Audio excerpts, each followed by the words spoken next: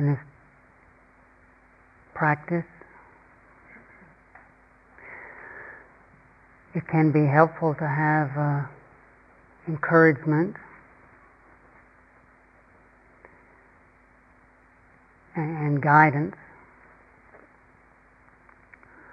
But essentially, what we're learning to do is to generate that one from within. We might get empowered or encouraged or reminded of that possibility of the one who knows, or as they say in Thai, Puru. Puru means the one who knows, the Buddha.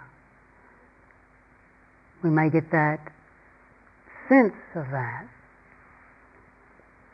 be reminded that that's possible from someone outside ourselves, but really it is the whole purpose of this cultivation is to bring that from within. So it's always a little curious and uncomfortable being in this elevated situation of sitting up here at the front. A little bit lower than the Buddha, but a little bit higher than you.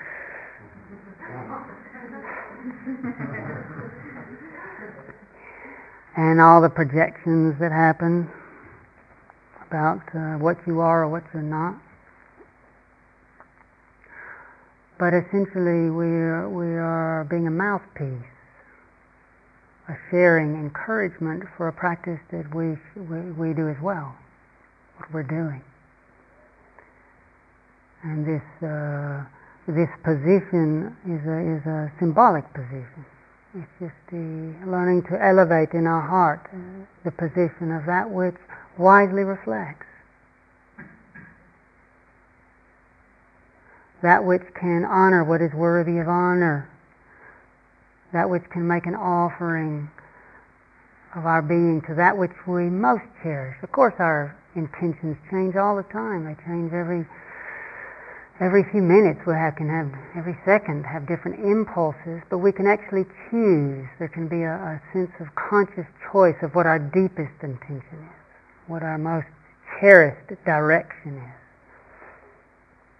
We might have all kinds of impulses, and yet still sense I yearn to move in that direction of deepening the Puru, the one who knows how things are, the wisdom faculty. I know that's my intention. My intention is to deepen my capacity to sensitively feel this circumstance called life and to respond to it within myself and with others in a healing way, a compassionate way. I know that's an intention. Deep intention. We might think like that.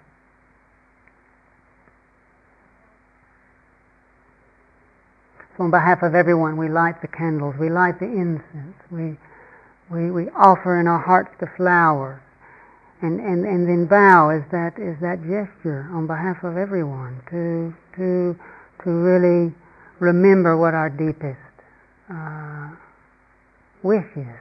At least I can speak for myself. I know I want to merge more and more with the truth of things so that I can respond according to what's true, according to what's right, according to what's kind, according to what's needed.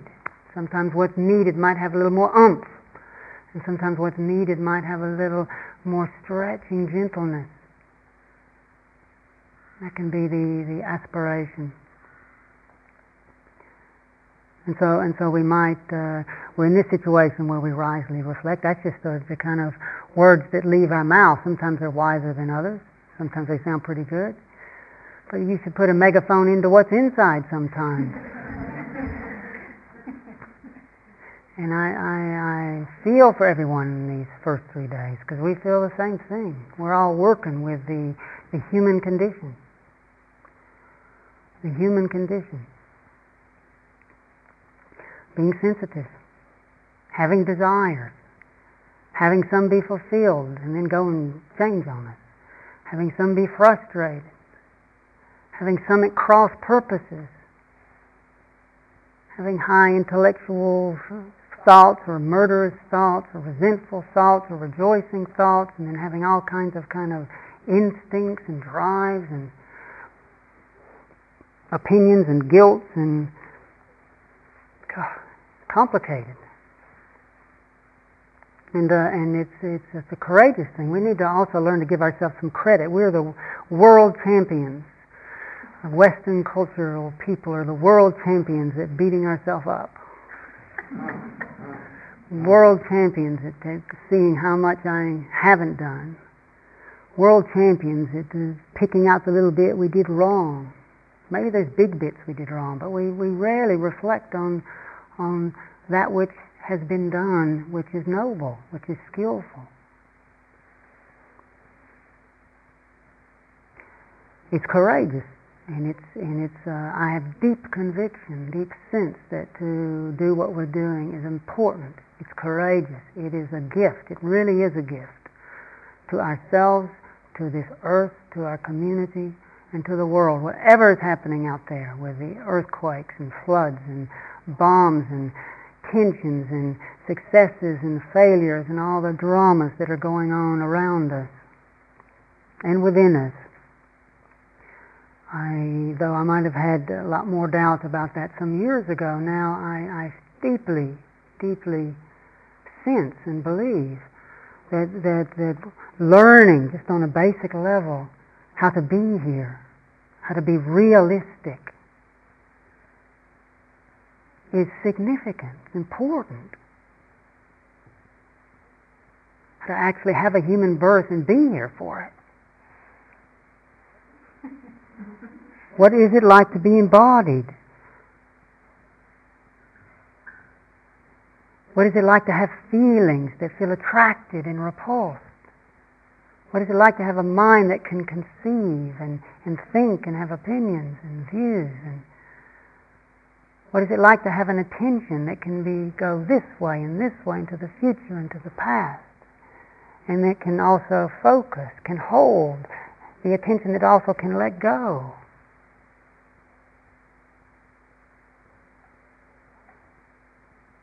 Why we don't teach this at school, I don't know. Gosh, I spent my life going to school. Went to Baylor, one of the best schools in Chattanooga, Tennessee, then went to Princeton, one of the best schools in the United States, and went to Oxford, one of the best schools I suppose they thought at the time, in the world, and nobody ever taught me meditation.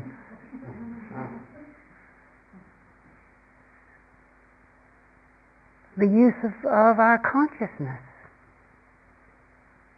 to illuminate things is staggering to me. So however successful or failed we think we've been today, I just feel we also need to praise ourselves for just being here. And even if we think out of 1 out of 10 our samadhi hadn't even gotten off the ground, just even working with the limitation of silence, even being able to sit in a room, even though we don't think there's samadhi, still relatively speaking, we're learning how to be here, learning how to bless agitation, bless a frantic mind with some quality of clear comprehension, with even being able to notice it, to feel that, to sense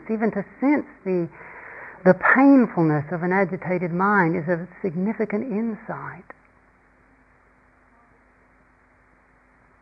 It's a very important insight. And some of us have I think all of us have made some progress at also getting a sense of what maybe leads to more calm, what leads to more agitation.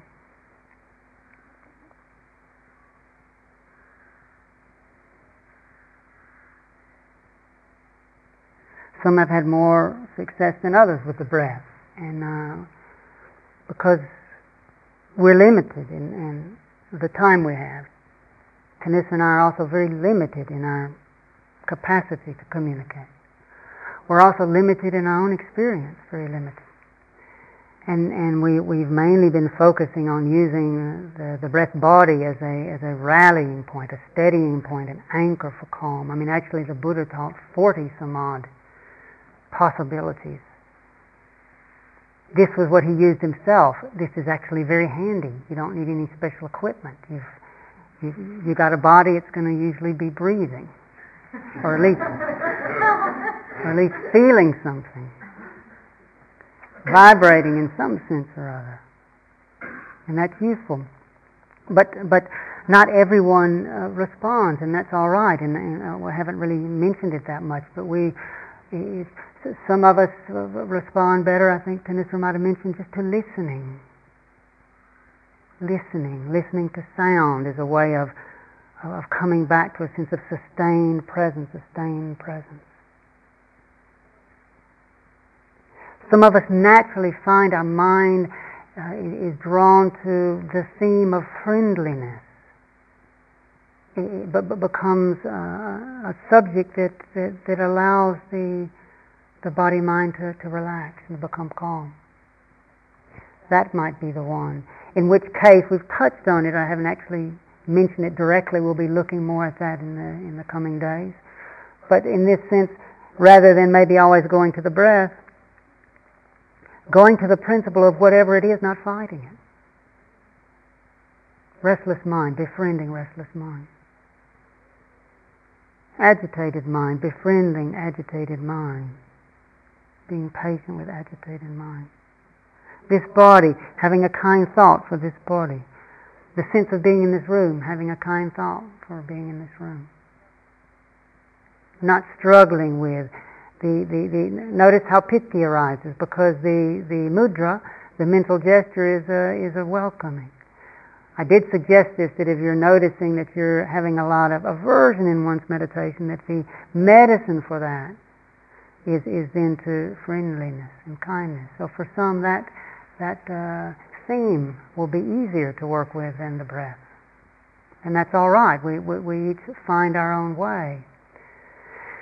Even so, you think, you told me now, it's 3 days. Even so, it's still really good to have a sense for our body. I mean, we do take it around everywhere. It is really useful to have a sense for how to listen to the body, how to adjust the body, how to refresh the body, how to calm the body. So some work at it is not wasted.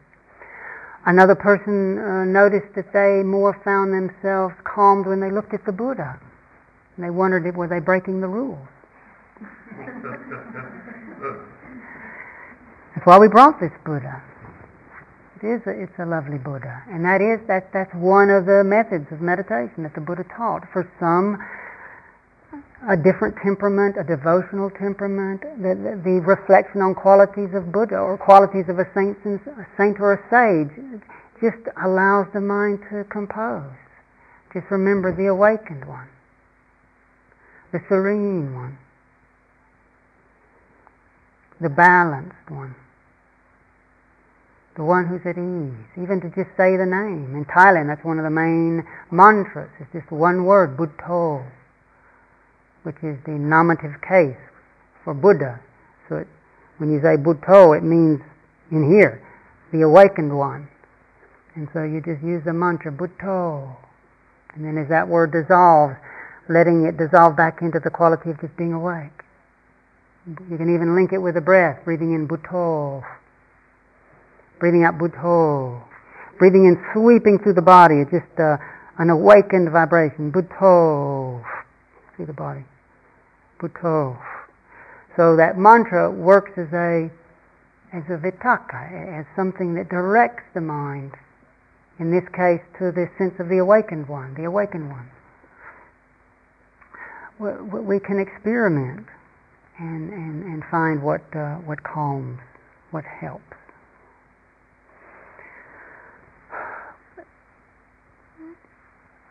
This isn't the end of the practice. It isn't the most ultimate aspect of the practice, but it is.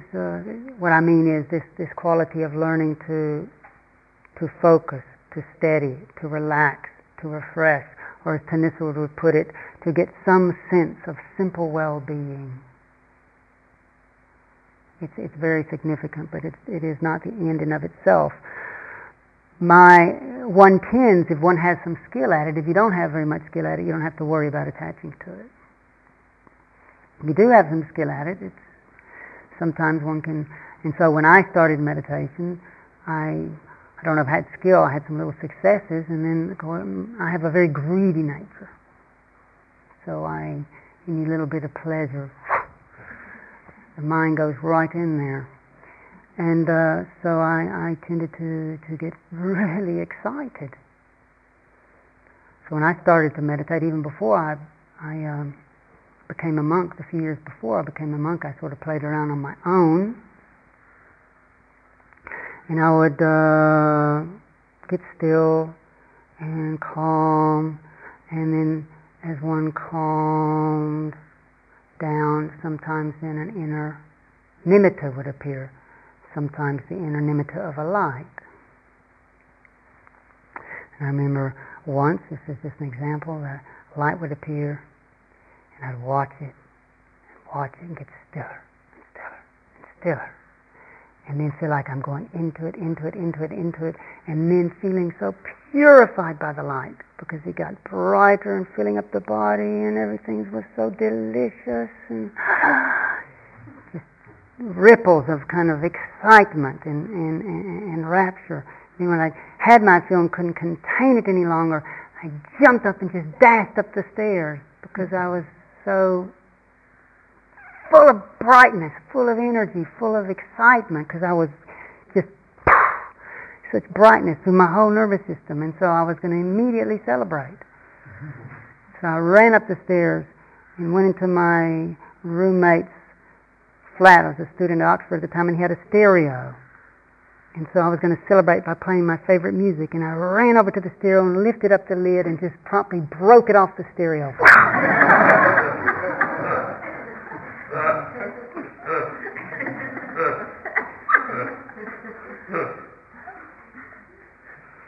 Imagine how long that blissful state lasted.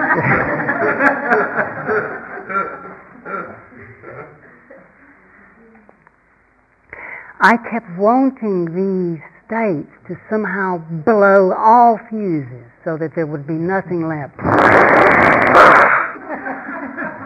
And then you would be done with it. I mean, after all, let's just be done with this thing.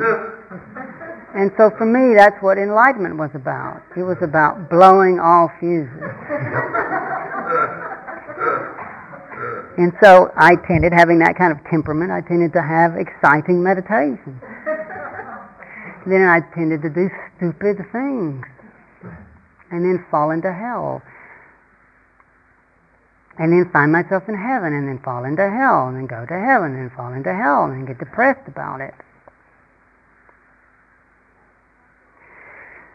And then Ajahn Chah said something, our Thai forest master. He said, some of you are like a thief who has a good friend who's a lawyer. You go out and steal something, you get put in jail, and you just phone up your lawyer and he'll bail you out. But then you go and get put in jail again because you go do something stupid. He says, you got to also look at what's getting you thrown back into jail. Now, I don't want to put down this, because we've been working on it, and it is significant, put down being able to get out of jail. In a sense, we're finding through something quite blameless and beautiful. I mean, the blessings that come from this practice, when cultivated through a lifetime, are so precious. It means we need very little. We don't have to go and fight somebody over land. We don't have to go harm anybody. When we learn how to taste the beauty of simplicity, to enjoy breathing, to enjoy walking, to enjoy moving, to enjoy presence of mind, that is a treasure. And when we pass that on to others, that's a treasure, any little bit that we develop.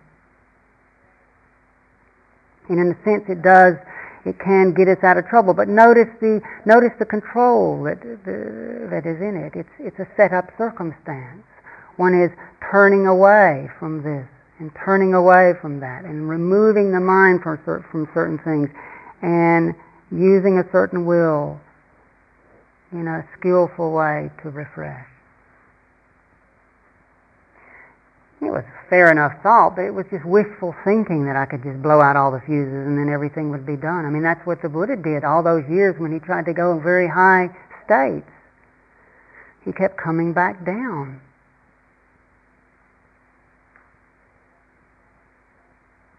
Or as Ajahn Chah would say in another one of his beautiful images, it's like putting a stone over grass. The grass stops growing. But when you take the stone off and the light comes in it, then it will start up again.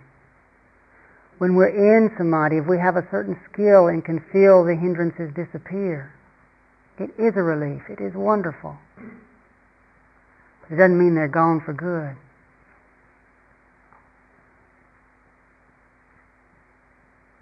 And just to reflect on that.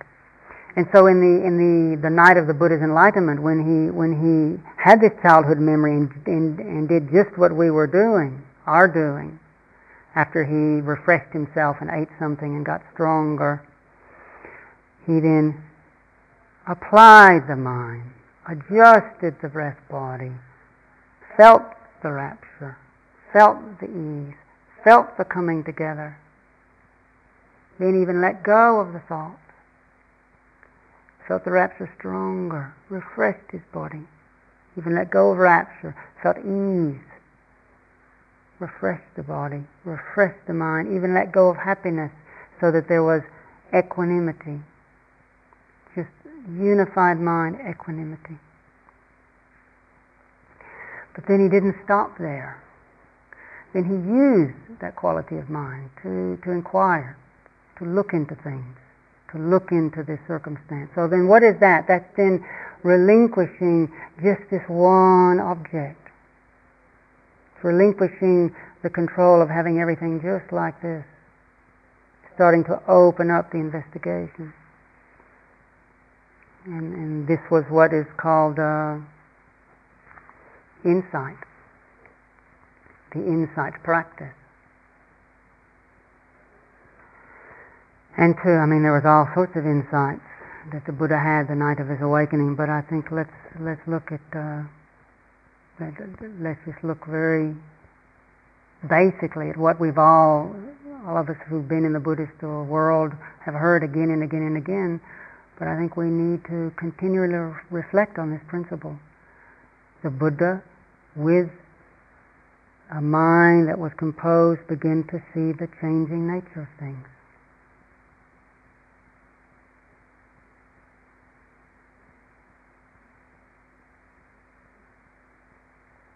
Just the changing nature of a bird call,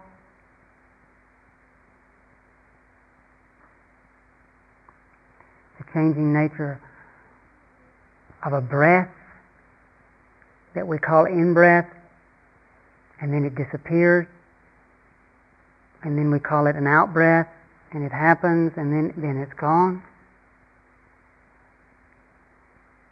Of a thought,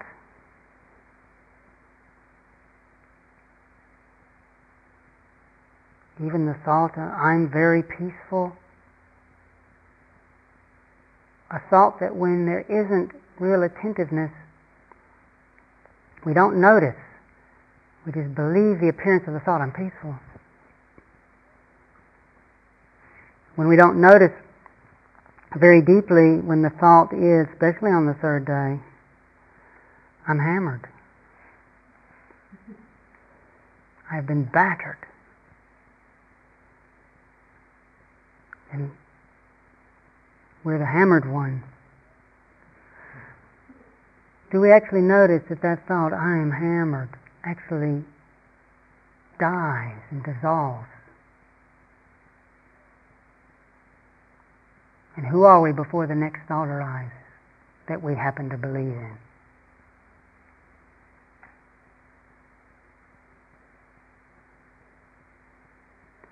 In deeply being able to watch the breath and in a calm state, then maintain some of that quality of presence of mind, and then even be able to, as one breathes in, reflect on change. Breathing in, I notice change. It's not an intellectual thought. It is an intellectual thought, but the thought is directing attention to actually, in an open-eyed way, the heart's open to experience. Breathing in, I experience changing nature of breath. Breathing out, I experience changing nature of breath.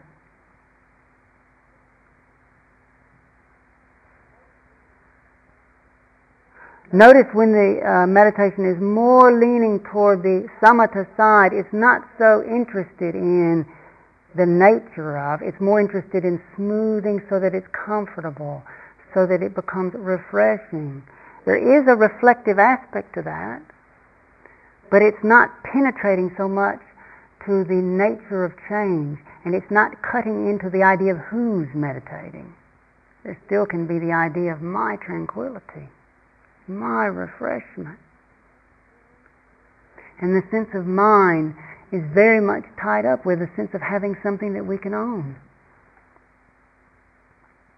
My body, my mood, my circumstance, my suffering.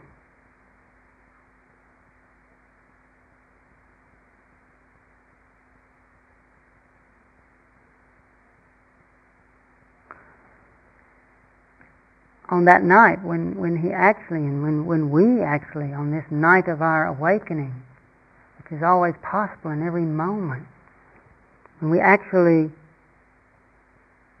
look at the changing nature of things,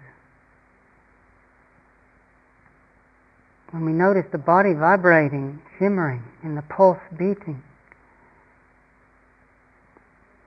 and the forms around us shifting and changing, and the light fading, and the weather shifting, and the seconds ticking,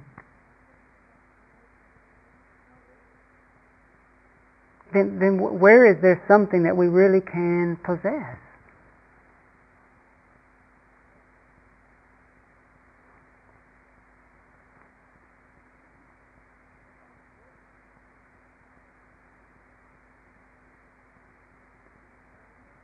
And the Buddha had insight then into what's called dukkha, into suffering. That experience of difficulty, of anguish, of pain, of non-perfection.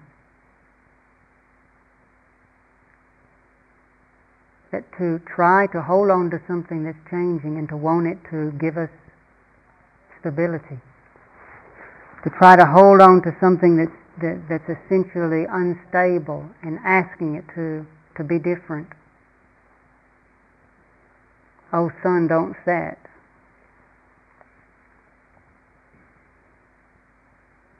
Or oh, magnificent, blinding, nimitta, explosive insight, never abandon me.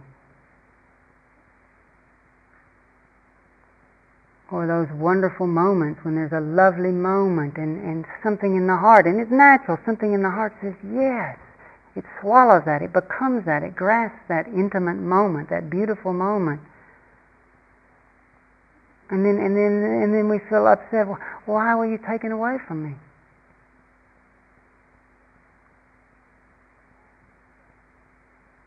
But when we actually, with our own heart, see the ever-changing nature of things, then it becomes obvious.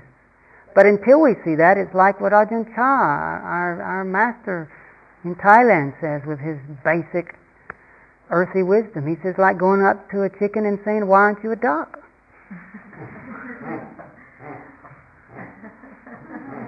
And we say, "Oh, that's silly." But we do that. Or going up to a duck and say, "Why aren't you a chicken?"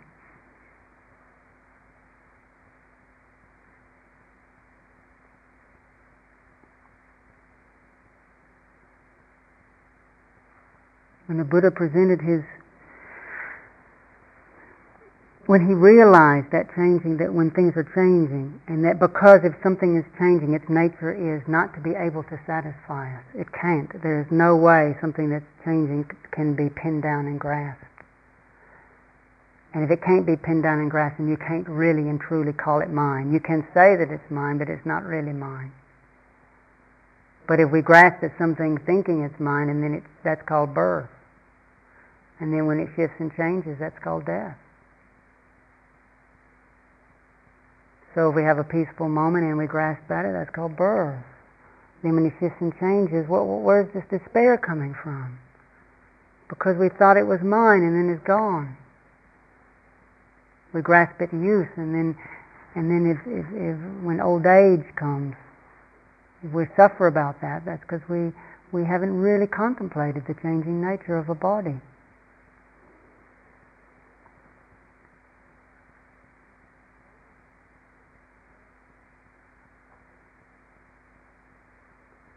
Basically, that night the Buddha realized that everything that arises ceases. Sounds very simple. What comes into being dissolves.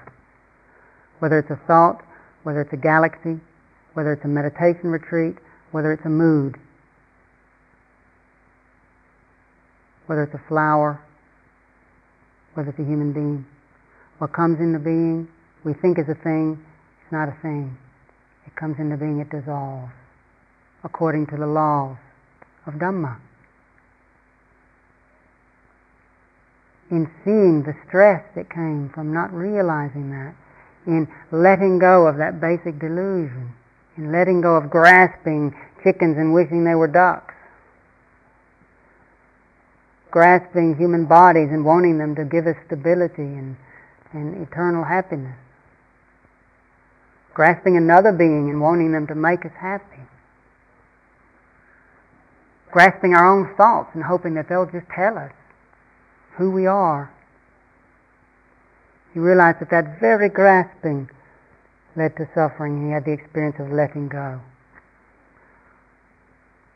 the experience of non-grasping, the experience then of awakening to the timeless, the eternally bright, the beautiful, that which isn't arising and ceasing, that which always is, but is missed, as he would put it, that eternal brightness called the Pabhasara Citta, which the Buddha says is at the core of all things, all conditions.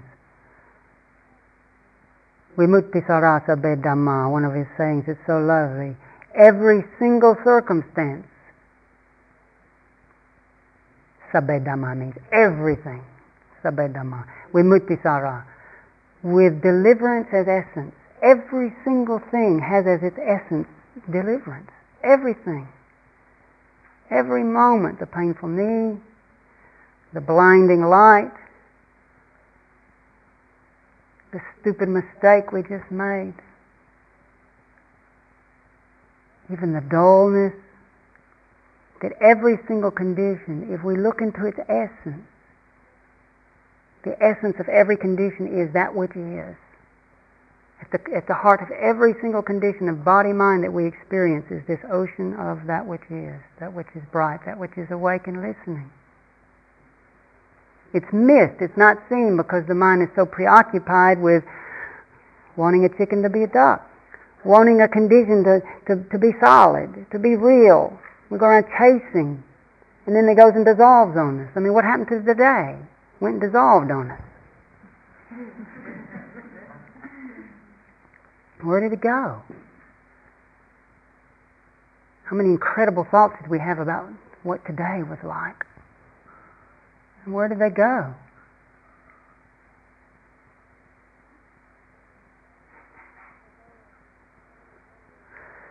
And so though we're, I think this foundation of learning to be with moments as they are, I think we should continue that, and especially those who are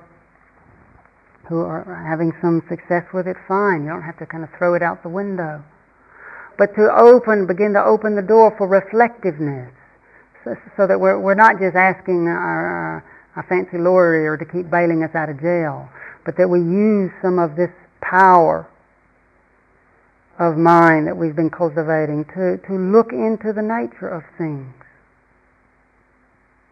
and to start reflecting on what the Buddha called the noble truth of dukkha, that the experience of suffering is not to be ashamed of. Even if we feel like we haven't gotten anywhere, the experience of suffering is not to be ashamed of. It's that which ennobles us when we realize it's something to be understood. When he finally presented his teachings, this is what it was his first thing that he said. There is suffering and it needs to be understood.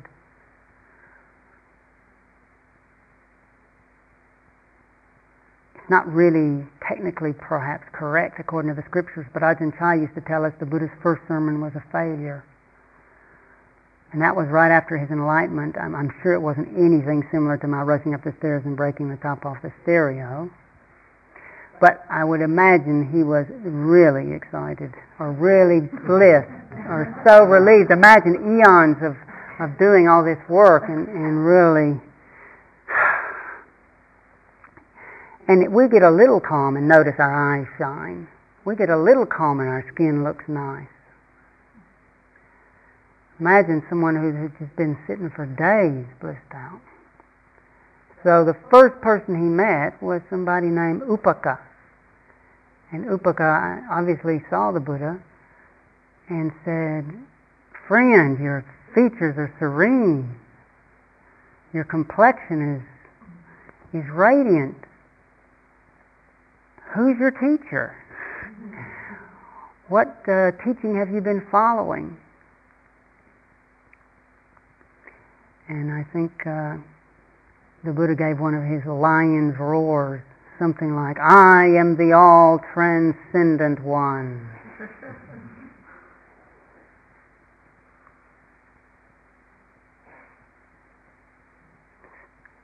Such a one as me has no teacher.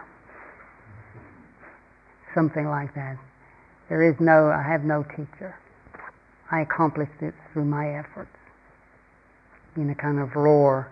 And then the guy said, "Well, you must be a universal victor." And the Buddha gave this lion's roar affirmation, and the scriptures say the guy kind of shook his head and said, "May it be so, friend," and kind of walked off.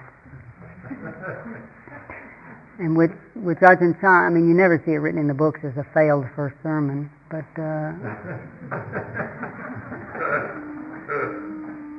our teacher always told us that was a failed first sermon.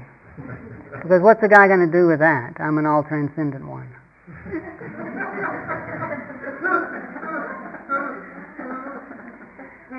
And what's interesting is, and he had some time to think about it, because he walked all the way to Sarnath, the deer park, where his buddies were, who had abandoned him because he got soft and ate something. And he didn't try this, "I am the all-transcendent one," because, I mean, it was a little tricky with them anyway.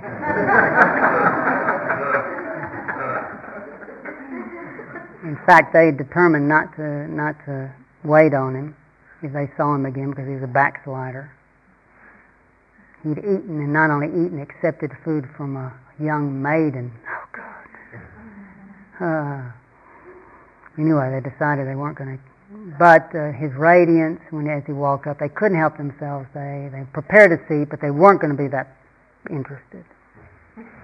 And when he said he had discovered the truth, that they want to hear about it, 3 times they said, basically, "Sure." And then the Buddha then said, "Well, have I ever said this before?" And they said, "No." And he said, "Then please listen." He said, "There is suffering." And that's a pretty safe start.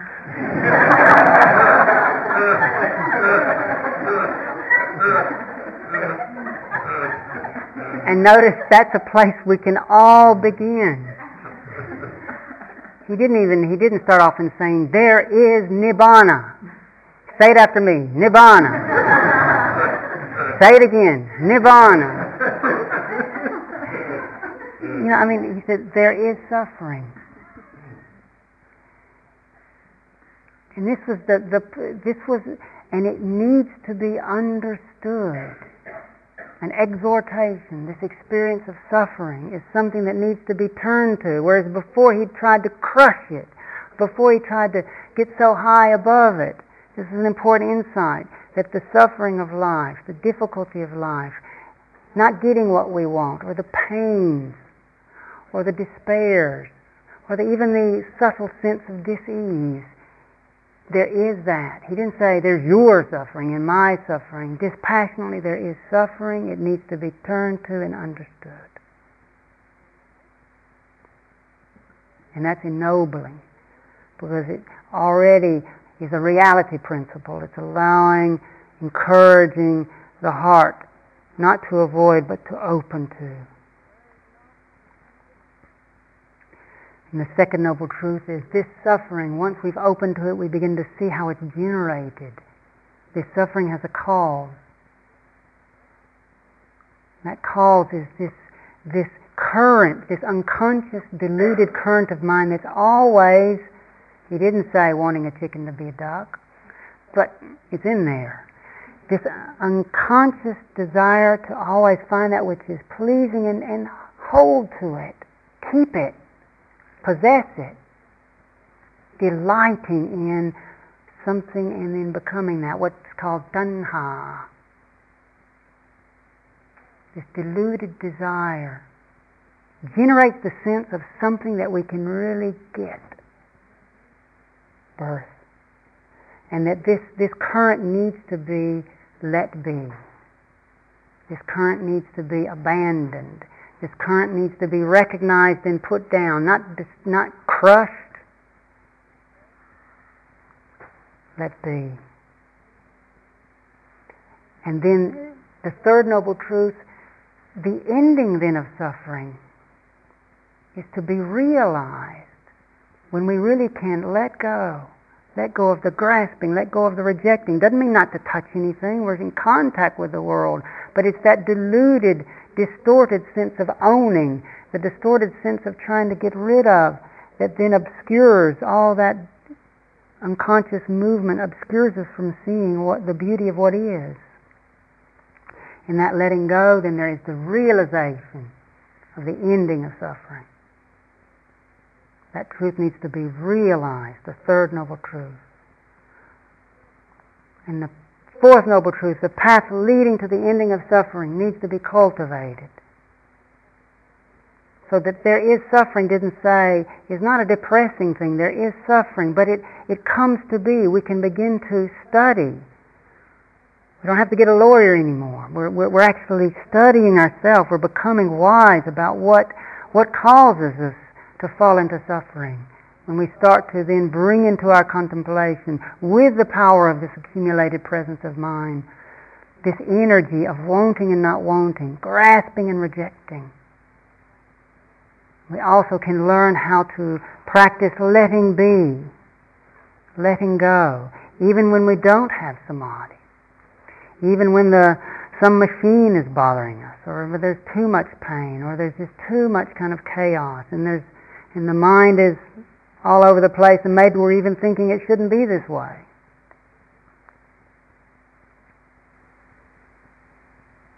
And what happens if we just let go of wanting it to be another way? The nervous system might still be flopping about. But what is if we're just with there is a misfiring nervous system? It can actually be very peaceful.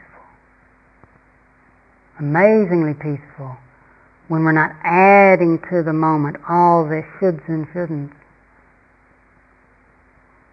And this path, that which leads to the realization of the ending of suffering, is what we've been practicing.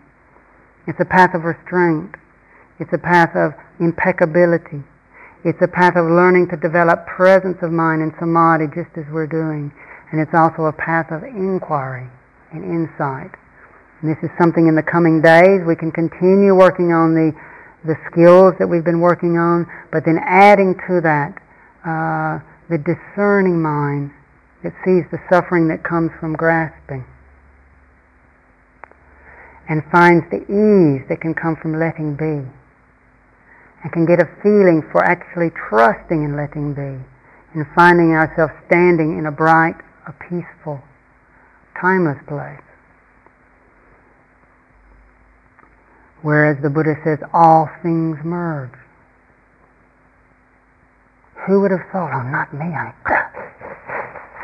things merge, you mean my heart is where everything merges?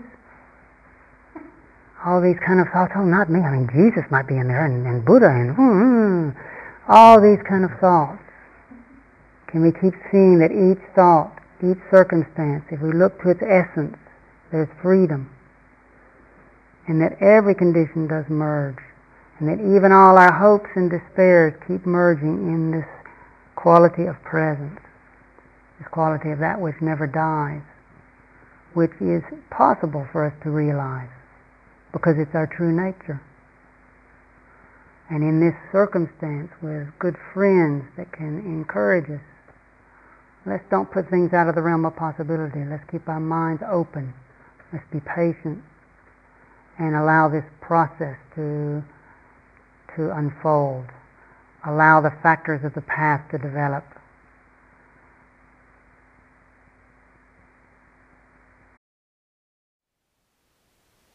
Thank you for listening. To learn how you can support the teachers and Dharma Seed, please visit dharmaseed.org/donate.